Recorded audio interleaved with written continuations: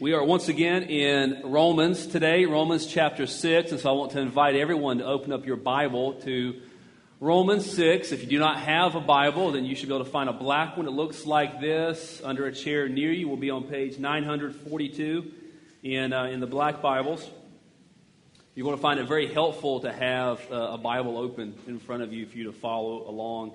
We're in this series it's I guess a medium length series, 8 sermons total. We just started it one sermon ago, looking at the very end of Romans 5 through the end of Romans 8. And many pastors and theologians agree that Romans 5, 6, 7, and 8 are among the greatest and most glorious chapters in the whole New Testament. That many consider the book of Romans to be the heart of the Apostle Paul's theology, and they consider these chapters to be the heart of the book of Romans.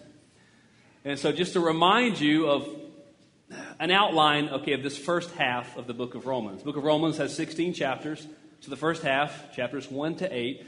Chapters 1 to 5 really explain what God has accomplished for us in the gospel.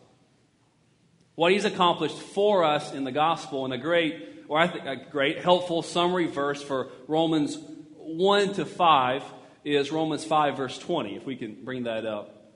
Romans 5 verse 20 says, "But where sin increased, grace abounded all the more." That a big part of Romans 5, you want to boil it down to a nutshell, Romans 1 to 5, is that all of us, every person in this room, we are all born in Adam.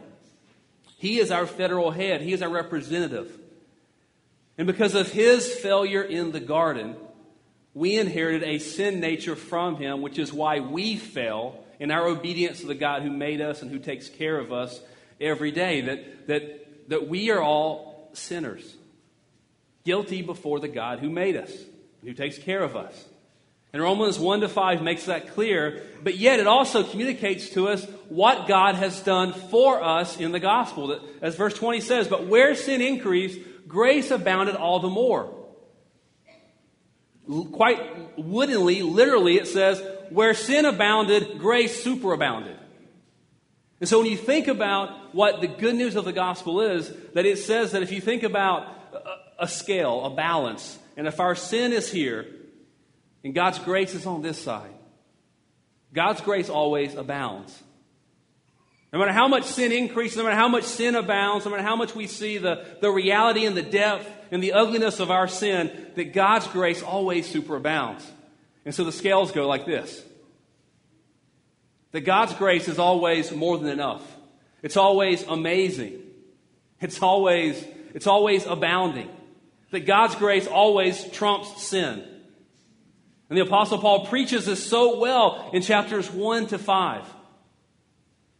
And then he begins to ask this all-important question that actually shows up a couple of times in Romans 6. And we see this question first asked in Romans 6:1. So we can bring that up. What shall we say then? What shall we say then in response to this amazing grace? This superabounding grace? What shall we say then? Are we to continue? Are we, those of us who are in Christ now, we're all born into Adam, but those who are Christians are now in Christ because of their faith in Christ. Are we, those of us who are now in Christ, are we to continue in sin that grace may abound? In other words, if God's grace is always incredible, it always trumps our sin, does that mean then that we are free to just live however we want to live, and we ask for forgiveness, and that's what God does? That's God's job, right? To forgive us. And what the Apostle Paul says is by no means. Absolutely not. That's absurd. That's crazy. See, Romans 1 to 5 describe for us what God has done for us in the gospel. And then Romans 6 to 8 describe for us what God will do in us through the gospel. See, Romans 6 to 8, these are incredibly challenging passages. Incredibly challenging, but they're incredibly challenging in part because they're incredibly powerful. Romans 6 to 8, you'll see this, it tells us really that the gospel is really dynamite. It's really dynamite that can produce real, meaningful, deep changes in our lives. in our lives, in our actual character and behavior. That for those who are truly Christians, who have really tasted and experienced this abounding grace of the gospel by faith in Jesus, that as Paul says in Romans 6:4, that we too might walk in newness of life. Like I said a couple of weeks ago, who doesn't want that? I mean, who will not raise their hand and say, I would like to live in newness of life? I'd like to walk in newness of life. We all want that. In so many ways, I think Paul essentially says here in Romans 6-8, well, come and get it. Come and get it. A friend of mine was here a couple weeks ago. Of course, he was here. He's a member of the church. But he was here a couple weeks ago, and I preached the first sermon in Romans. And I asked him, hey, give me some thoughts on this. What do you think about the sermon? And he said, well, Richard, I think you preached it well, but I was just, I wish you would connect it to a story. I wish you would connect Romans 6 to a story. See, I think he's missing the Gospel of Luke still. I wish you would connect it to a story. And I thought about that, and I think, okay, that's a good point. I implied this, but now I want to be explicit with it. If you want a story to connect Romans 6 to, are you ready? I'll give you a story. It's your story. If you want to connect Romans 6 to real life, you want to make it come alive, you connect it to your story. Let me connect it to my story. As we're looking at Romans 6, let's look at this and see, what does this say about me? You let this passage wrestle with you. You don't wrestle with it. Let it wrestle with you. Let it wrestle with your mind as you try to wrap your mind around what it actually says. And let it grip and stir your heart. See, friends, so many of us, not just you, but me too, so many of us who are followers of Jesus, we never think of it this way, but I think it's so true. We have such low expectations, such low ambitions for what the Christian life can really be. Such low expectations, such low goals for walking in newness of life and what it can really be. So let's look at Romans 6 together. I'm going to start reading in verse 1, although our passage is going to begin in verse 5, but I just want to keep reminding us a little bit of where we have been. So Romans 6, starting in verse 1. What shall we say then? Are we to continue in sin that grace may abound? By no means. How can we who died to sin still live in it? Do you not know that all of us who have been baptized into Christ Jesus were baptized into his death? We were buried, therefore, with him by baptism into death, in order that, just as Christ was raised from the dead by the glory of the Father, we too might walk in newness of life. For if we have been united with him in a death like his, we shall certainly be united with him in a resurrection like his. We know that our old self was crucified with him in order that the body of sin might be brought to nothing, so that we would no longer be enslaved to sin. For one who has died has been set free from sin. Now, if we have died with Christ, we believe that we will also live with him. We know that Christ, being raised from the dead, will never die again. Death no longer has dominion over him. For the death he died to sin once for all. But the life he lives to God. So you also must consider yourselves dead to sin and alive to God in Christ Jesus. Let not sin, therefore, reign in your mortal body to make you obey its passions. Do not present your members to sin as instruments for unrighteousness, but present yourselves to God as those who have been brought from death to life, and your members to God as instruments for righteousness. For sin will have no dominion over you, since you are not under law, but under grace. So we're going to look at this passage under the following three headings. And the following three headings come from three verbs that we see in this passage, and they really lay out a nice outline for us. We're going to walk through the passage verse by verse. But the three words, the three headings are know, consider, and present. Know, consider, and present. So know. The word know shows up several times in the early verses of Romans 6. We see it in verse 2, verse 6, and verse 9. And so the Apostle Paul is telling us that if we're going to live in newness of life, it's very important that we know something. Well, what are we to know? We are to know that if we are true Christians, then by God's grace through faith, we have been united with Jesus. Theologians refer to this as our union with Christ. Look with me at verse 5. For if we have been united with him in a death like his, we shall certainly be united with him in a resurrection like his. The Greek word translated united is a botanical or horticultural term that literally means grown together or grafted in. So it's a word picture of a branch bound to another branch as they are grafted together. So this is the image that Paul uses to illustrate our union with Jesus. Now, it can be so hard to wrap our minds around this idea of our union with Christ, but the Apostle Paul speaks about it over and over and over again in this chapter. He speaks about it over and over again in all of his letters. And so it can be challenging to wrap our minds around it, but in so many ways it means everything for really walking in newness of life. You see, Paul says that being united to Jesus means that Christians are united to Jesus in two ways. We're united to Jesus in his death, and we're united to Jesus in his resurrection to new life. See, that says something. See, his death says something about our past, about our old life, about what has already happened. And his resurrection to new life says something important about life in the present and on into the future.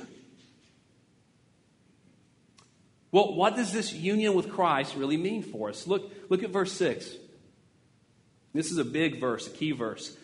We know that our old self was crucified with him in order that the body of sin might be brought to nothing, so that we would no longer be enslaved to sin. Now think about that for a minute. That's an important verse. No matter where you are in your spiritual journey today, if you're not yet a follower of Christ, never thought about following Christ, or been a Christian for a long time, you look at that last phrase, that we would no longer be enslaved to sin. So you know what that feels like. I know you do, because I do. And who doesn't want to be free? Who doesn't want to be free from those sins? Who doesn't want to be free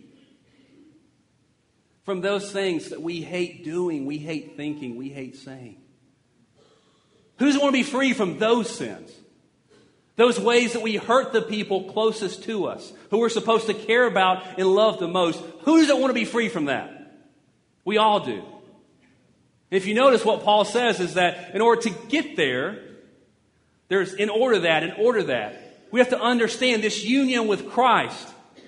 In these two phrases, our old self was crucified, and then this body of sin brought to nothing, in order that we would no longer be enslaved to sin.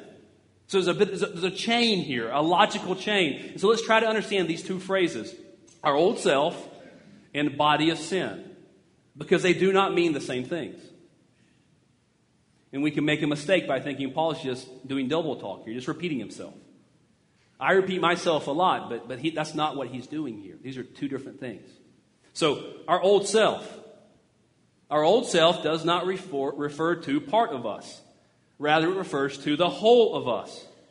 It refers to our old life before God saved and forgave us through faith in Jesus. Paul says that we must know with certainty that our old life is done. Our old self, our old life, the old man, the old woman, the old us, it's done. We've died to it. This is why Paul says it was crucified. Not being crucified, it was crucified. That's why Romans 6:4 says that it was buried. It's gone. To never be seen ever again. See, if you're a true follower of Jesus, you are no longer the person you once were. The moment you trusted in Jesus to be your Lord and Savior, the old you died, was buried, and is gone. And Paul says we got to start here. If you want to walk in newness of life, you got to start here. Well, why? I mean, looking at the verse. We know that our old self was crucified, it's dead, it's buried, it's gone with Jesus in order that, so that the body of sin might be brought to nothing. Well, what does the body of sin mean? What does that phrase mean? Here's what I think it means. It's describing the body, the life, controlled by sin. It's referring to a person dominated and enslaved to sin. But look at what Paul says about the body of sin, or this life controlled by sin. For the Christian who knows that their old life is gone, dead, buried, gone, then this body of sin, this life that's controlled by sin's domineering authority and power has been brought to nothing. Now, I know many of you don't believe that right now, but just stay with me, okay? It's been brought to nothing. It's been abolished. It's been rendered powerless. So you see, if you're a true follower of Jesus today, then your old self was enslaved to sin. But your old self is now dead and buried and gone, and so is sin's domineering power and authority over you. Okay, now I repeat myself a lot, so let's do it one more time. Let's put it all together. Paul says whenever you come to faith in Jesus, that we're united to Jesus in such a way that we share in both Jesus' death and resurrection. I mean, it's mind-blowing, but he says we've got to understand this. That Jesus' death means our old self, our old life, died with Jesus 2,000 years ago. It's buried. It's gone. We've now been raised with Jesus to walk in newness of life. And in case you haven't understood him, he summarizes again in verse 7. For one who has died has been set free from sin. Now, this doesn't mean that once you become a Christian, you never sin again. You don't even stop sinning when you become a pastor. How about that? And we know that. We know that firsthand. In the weeks to come, we'll get to Romans 7, and the Apostle Paul will talk about that. But see, no one's talking crazy up here yet. No one's talking about perfectionism. We're not talking about that. We're talking about how the moment you become a Christian, you're no longer under the tyrannical, domineering, and enslaving authority and rule of sin. That's what we mean. That's what Paul means. He means, yeah, you might sin. You will still sin, but you don't have to. Do you believe that? Now, he's not saying that sin has no more power. Sin's still very powerful, but doesn't have any more authority. It still has incredible power to maim us even after we become Christians, but no more authority over us. To help try to differentiate between the two, there's a quote that brilliant thinker, British thinker G.K. Chesterton once said when he was discussing this topic with a friend in a restaurant. He said, if a rhinoceros were to enter this restaurant right now, there's no denying he would have great power here. I mean, he's a rhinoceros. But I should be the first to rise and assure him that he had no authority whatsoever. Do you see the difference? See, sin is still very powerful, and Christians can still sin in big, messy ways. Big, messy ways. But the point is that now we do not have to anymore. Our union with Jesus has disarmed sin. It's now a toothless monster that can no longer dictate to us. Paul says that we, if we're truly in Christ, have died to it, and it can be dead to us. You know why? Because now there's a new and more powerful authority at work in your life right now if you're in Christ. And Paul describes this in Colossians 1, verses 13 and 14. He says, He, that's God the Father, has delivered us from the domain. That's the authority, that's the kingdom, that's the rule of darkness, and transferred us to the kingdom of His beloved Son, in whom we have redemption, the forgiveness of sins. Now, but do you believe that? Do you believe that? I mean, how can you be certain of this? How can we, yeah, Paul says it, but how can we be certain of this? Well, Paul's not finished. He says the answer of how we can be sure of this is found in our union with Christ. Look at verses 8, 9, and 10.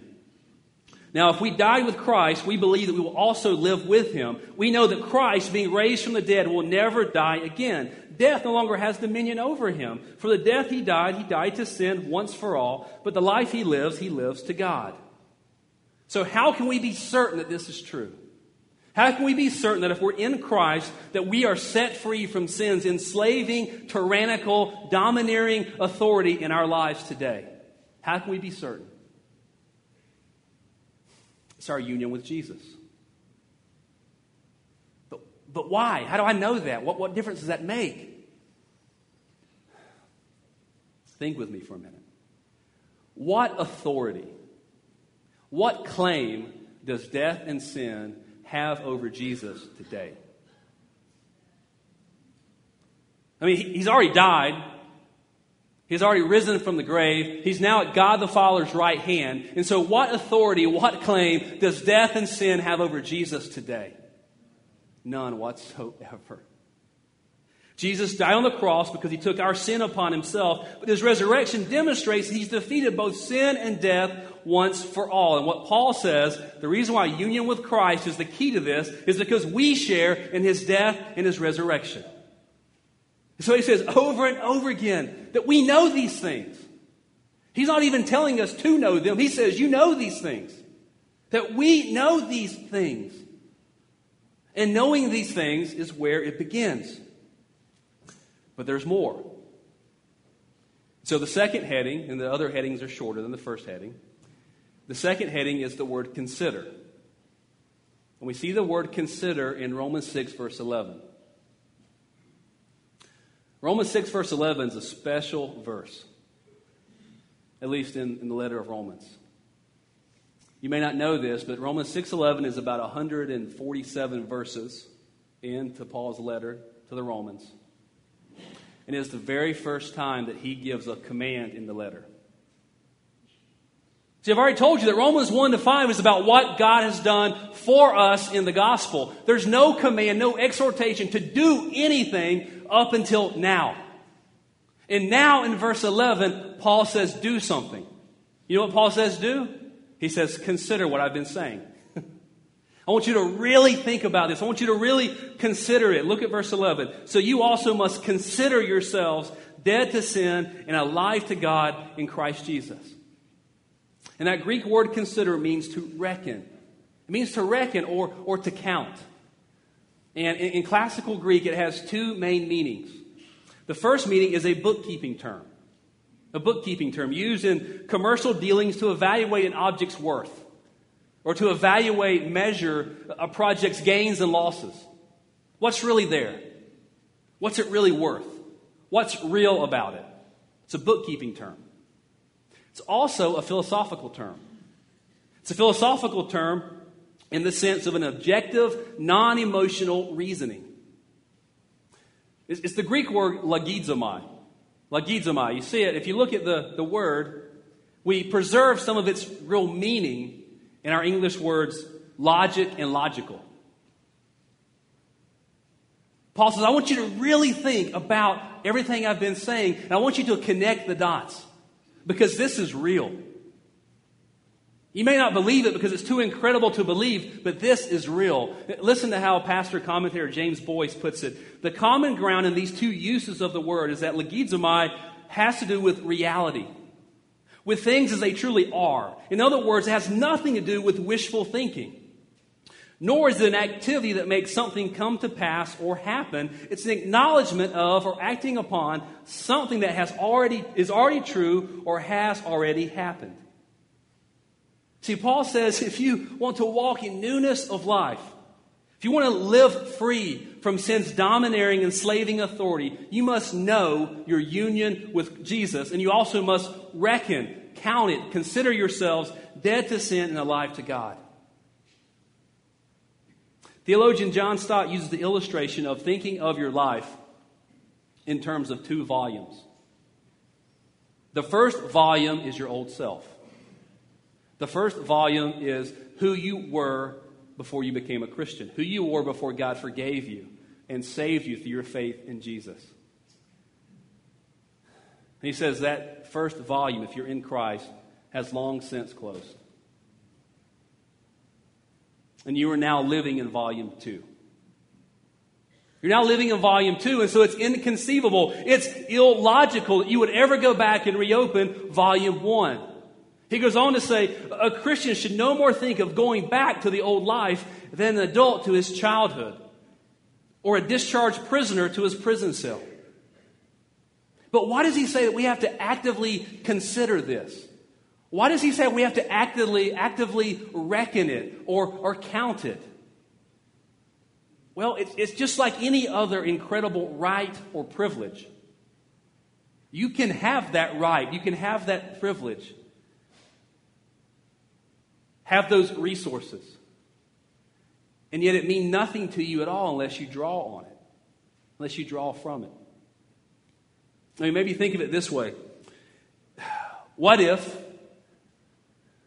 you discovered that you had a rich old uncle and he decided to give you a trust fund in your name of $100 million?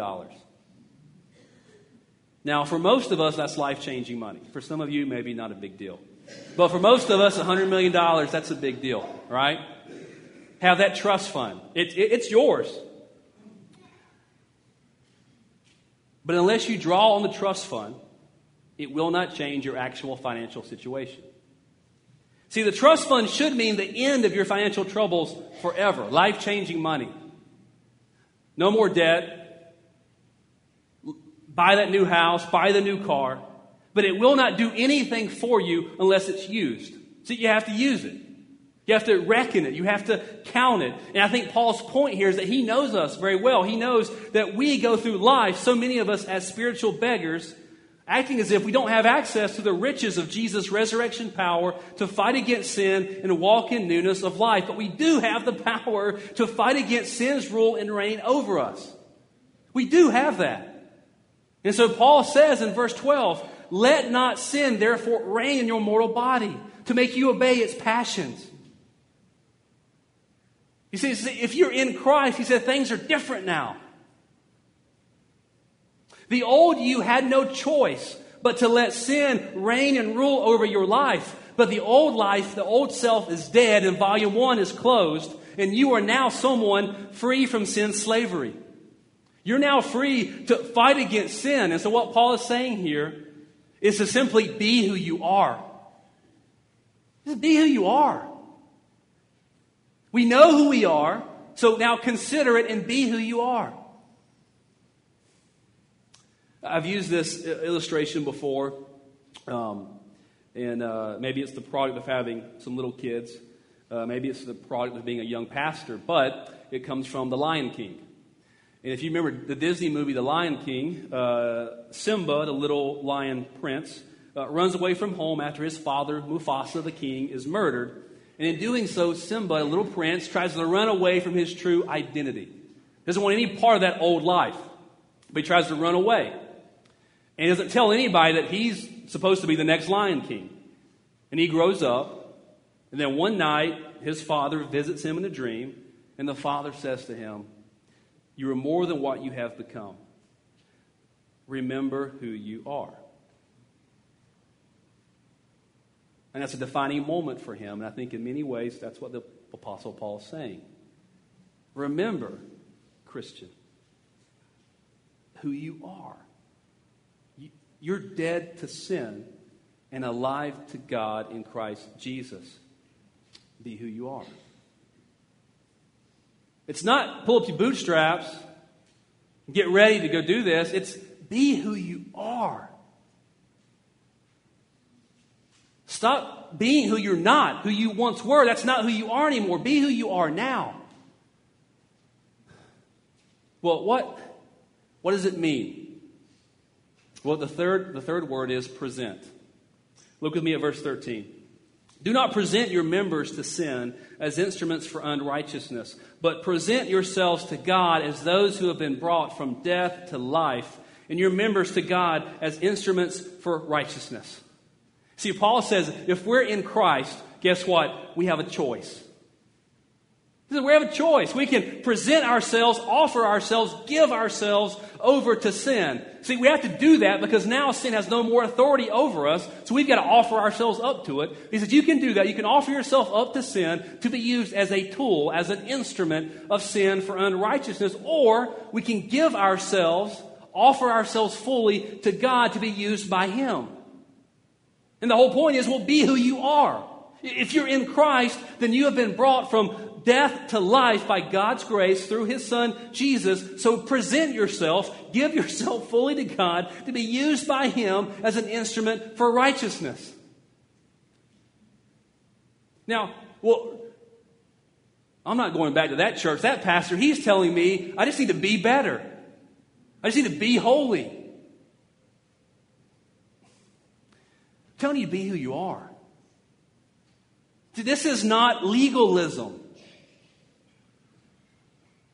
This is living in light of God's abundant, abounding grace that we didn't earn, that we don't deserve. I mean, this has nothing to do with earning anything. It's not living a good life to earn God's favor and blessing. This is knowing and considering that through Jesus and His life and His death and His resurrection, you already have God's favor and blessing. And so this is just realizing who you are and living that way. Look at verse 14. For sin will have no dominion over you, since you are not under law, but under grace. You see, we're talking about grace. This is what real grace does. It changes us. It fuels us to walk in newness of life. See, no one's talking about legalism. No one's talking about perfectionism. And in fact, if you're not a Christian, you're here today, I'm so glad you're here. I mean that. You probably won't do this, but I would love to meet you after the service. I'll be right up here. I'd love to meet you. I'd love to thank you for coming and being here with us. If you're not a Christian, then I'm not telling you to fight your sin. I'm not telling you to fight your sin. Because if you're honest, you know that's not going to work. You've tried to stop doing those things. You've tried to be better, but it's not working. See, that's just the point, though. It doesn't work. You don't need to try harder to be better.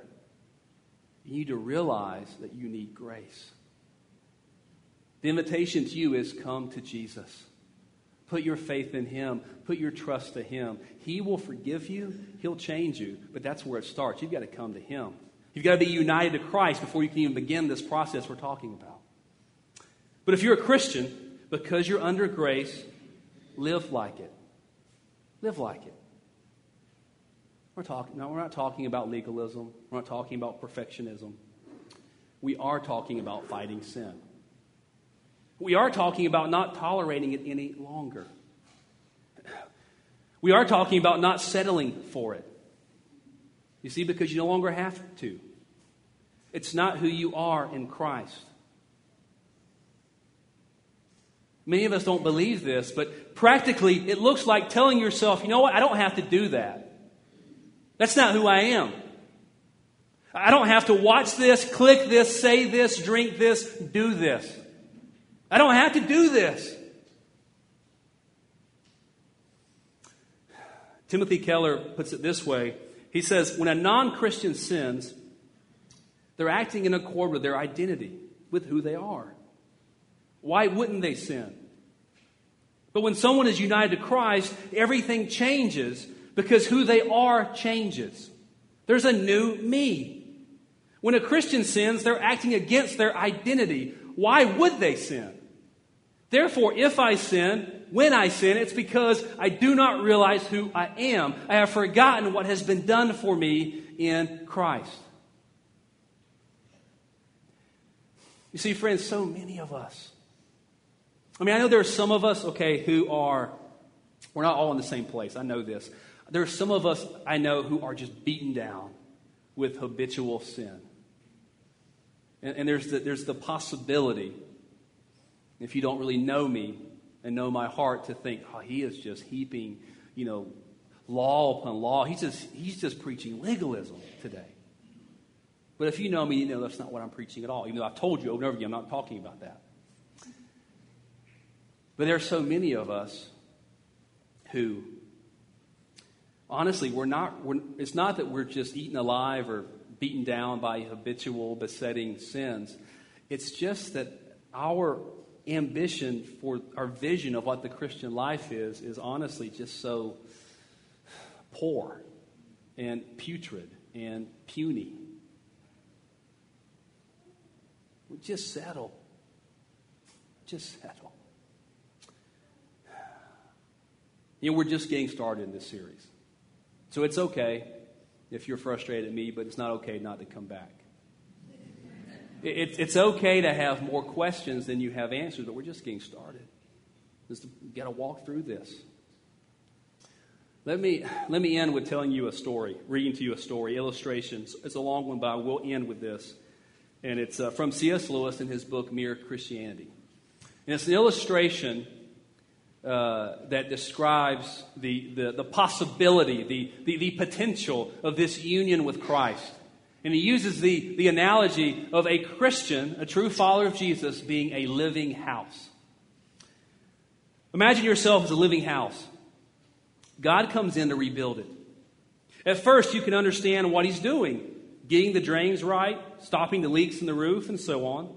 You knew those jobs needed doing, and so you're not surprised. But presently, he starts knocking the house about in a way that hurts and does not seem to make sense. What on earth is he up to? Well, the answer is that he's building quite a different house from the one you thought of. He's got different expectations. He's got a different vision for your life than what you do. He's throwing out a new wing here, putting on an extra floor there, running up towers, making courtyards. You thought you were going to be made into a decent little cottage, but he is building a palace. And he intends to come and live in it himself. If we let him, he will make the feeblest and filthy of us into dazzling, radiant, immortal creatures, pulsating all through with such energy, joy, wisdom, and love as we cannot now imagine. A bright stainless mirror which reflects back to God, though of course, on a smaller scale, his own boundless power and delight and goodness. The process will be long and in parts very painful, but that is what we're in for. Nothing less. He meant what he said. So do you want Romans 6 to be connected to a story? I've got a story for you. How about your story? How about my story? I know you've got questions. We'll be here next week. We'll keep answering them. Let's pray. Father, we've already confessed together. Through Christ's death, our old selves are crucified, put to death, and buried with him, so that the evil desires of the flesh may no longer rule us, but that instead we may dedicate ourselves as an offering of gratitude to him. Father, please help our unbelief. Help those of us who are doubting whether this is really true.